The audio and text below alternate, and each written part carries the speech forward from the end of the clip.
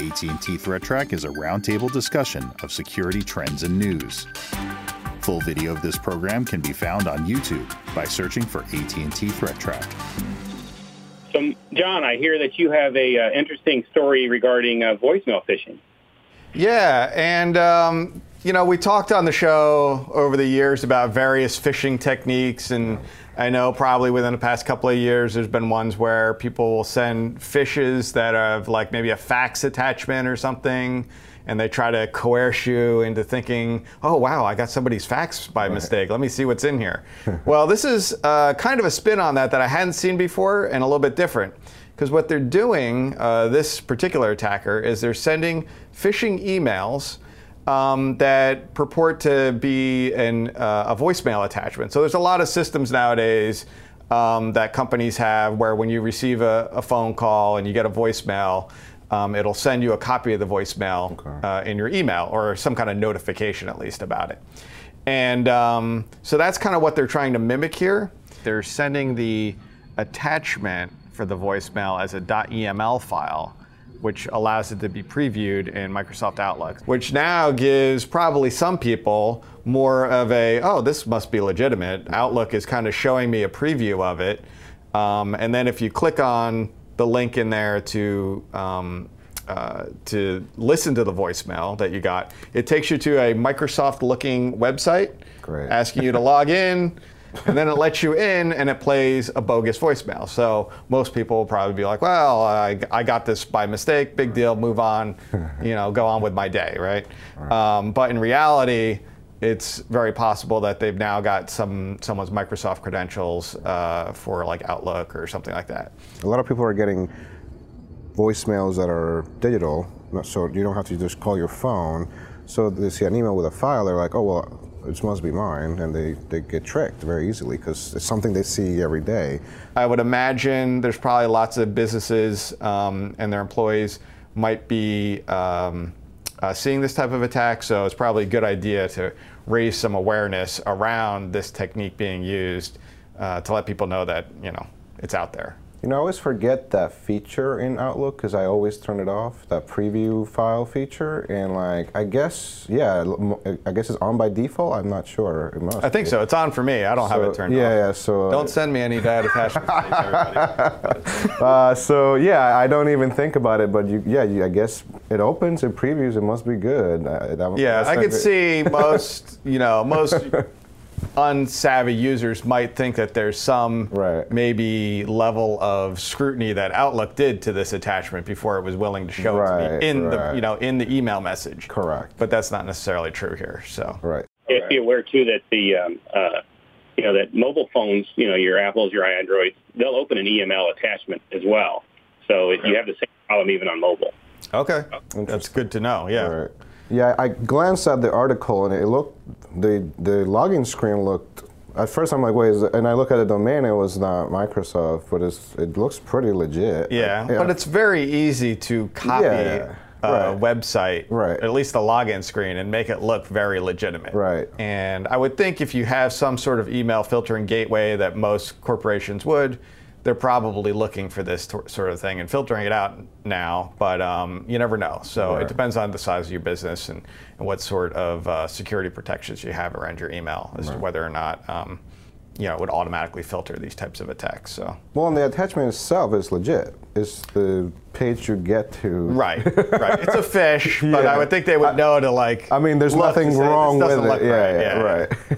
It just looks like someone sent it to you by accident, or someone actually. I guess if you're not, what the services that this is sent as, if you're not a user of that service, maybe they'll get you. And people get concerned too. They see this note, and say, "Oh, what did I do this? Or I need to check this." Maybe somebody and they just start clicking away. Yeah, right. Yeah. And sometimes it's just the curiosity, oh, I got something that wasn't meant for me. I really want to see what this is. So don't let your curiosity get the best of you. Try to see what this mysterious message is. It might be someone trying to phish you and get your credentials, and your day's going to get a lot worse. So John, you bring us another story about a Google Play app gone rogue, I guess, or it was always rogue. Very much so. probably about a year or so ago, we started talking about the Anubis banking Trojan, which became pretty common. It tries to steal your credentials, but this new variant that was found in two different apps on the Google Play Store by, I think, Trend Micro, had a neat little twist in that it was sandbox aware. And how it did this was it would detect or check to see if the device was in motion. And the thought there was that a sandbox, most of those environments have limited resources to the actual device and connectivity there. So if it detected the motion, that means it's not in one of those quarantines. And so it was actually operational. So was it looking at the accelerometer or something to figure out if there was motion? Is that the idea? Interesting. It's interesting that they're trying to find ways to bypass sandboxes by just using features that are in your phone. And actually, is the accelerometer one of those permissions that gets prompted, or is it one of those permissions that is just part of, like there are some permissions that just happen. Like you install it, there's no prompt ever. But I don't know if the accelerometer is one of those that gets like, oh, are you sure you want to? I never seen it. That's why I'm curious about that. I don't know. From what I recall, some of those permissions, like accelerometer, are buried in other permissions. Right. So, like, you give it a permission for, use the phone, or whatever, or use your location, and that ties to, and I think that's how it is. If it ties to the location, it's going to be able to get the accelerometer. Right. How were they I think it was a battery app, right? Like, how are they getting the people to download it, I guess?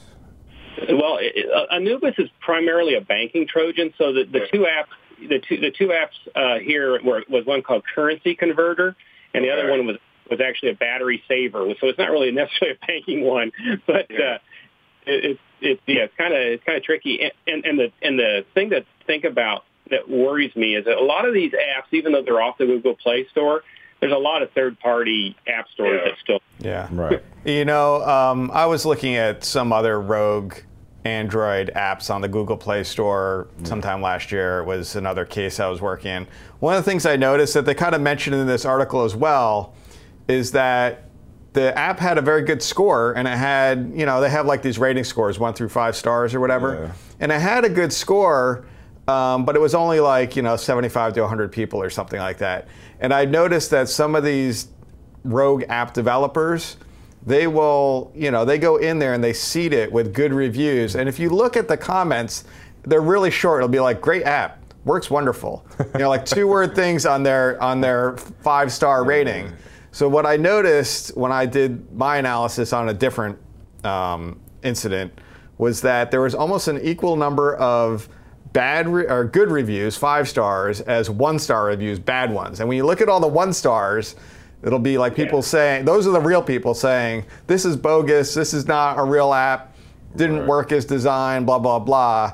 But when you get, an equal number of 5 stars, an equal number of 1 stars, it averages out to like a 3-star rating or something, depending. It can be, even if the bad guy has more 5 stars in there, it can kind of artificially elevate it up and trick people. So be careful, look at that. If you see lots of 5 stars and lots of 1 stars, be very suspicious of an app. I don't know if that's the case with these, but I wouldn't be surprised if you discover that when you look at some of these on the Google Play Store about their ratings. Right. We trust the Play Store because they are very good at keeping bad apps out, but sometimes some get through. So just be careful about what apps that you install, and try to avoid sideloading apps from other third-party stores as much as possible. I would never do that. Hey, Jonathan, I hear you have a story about another WordPress vulnerability, maybe a 0-day one? Yes, there's actually a very interesting one. There is this plugin called Total Donations that was found to have a lot of access control issues. So it has some AJAX calls that allow you to do a lot of bad things. One of them being allow you to change WordPress properties, which can lead to becoming an administrator of the account. The WordPress team that designs WordPress, they're pretty good.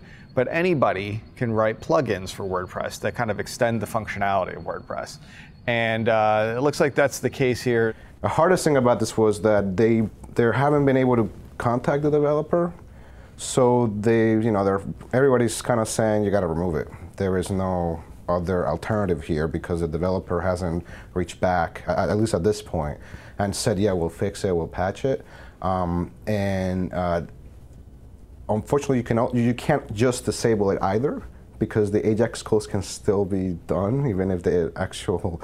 So even if the plugin is disabled, you gotta remove it, but installed, yes, it could still be exploited. Yes, so yes. you need to remove the plugin altogether, not just disable it.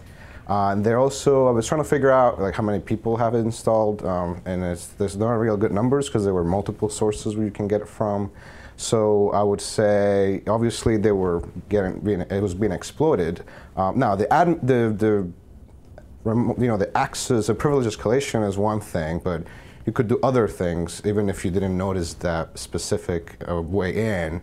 You can make calls to their, I guess there was a way to link to like constant contact or like mailing, so that you can do mailing to your donation users or whatever, and like you can exploit that to like, mass mail them. So now you can you can potentially end up in like a spam blacklist by not even knowing.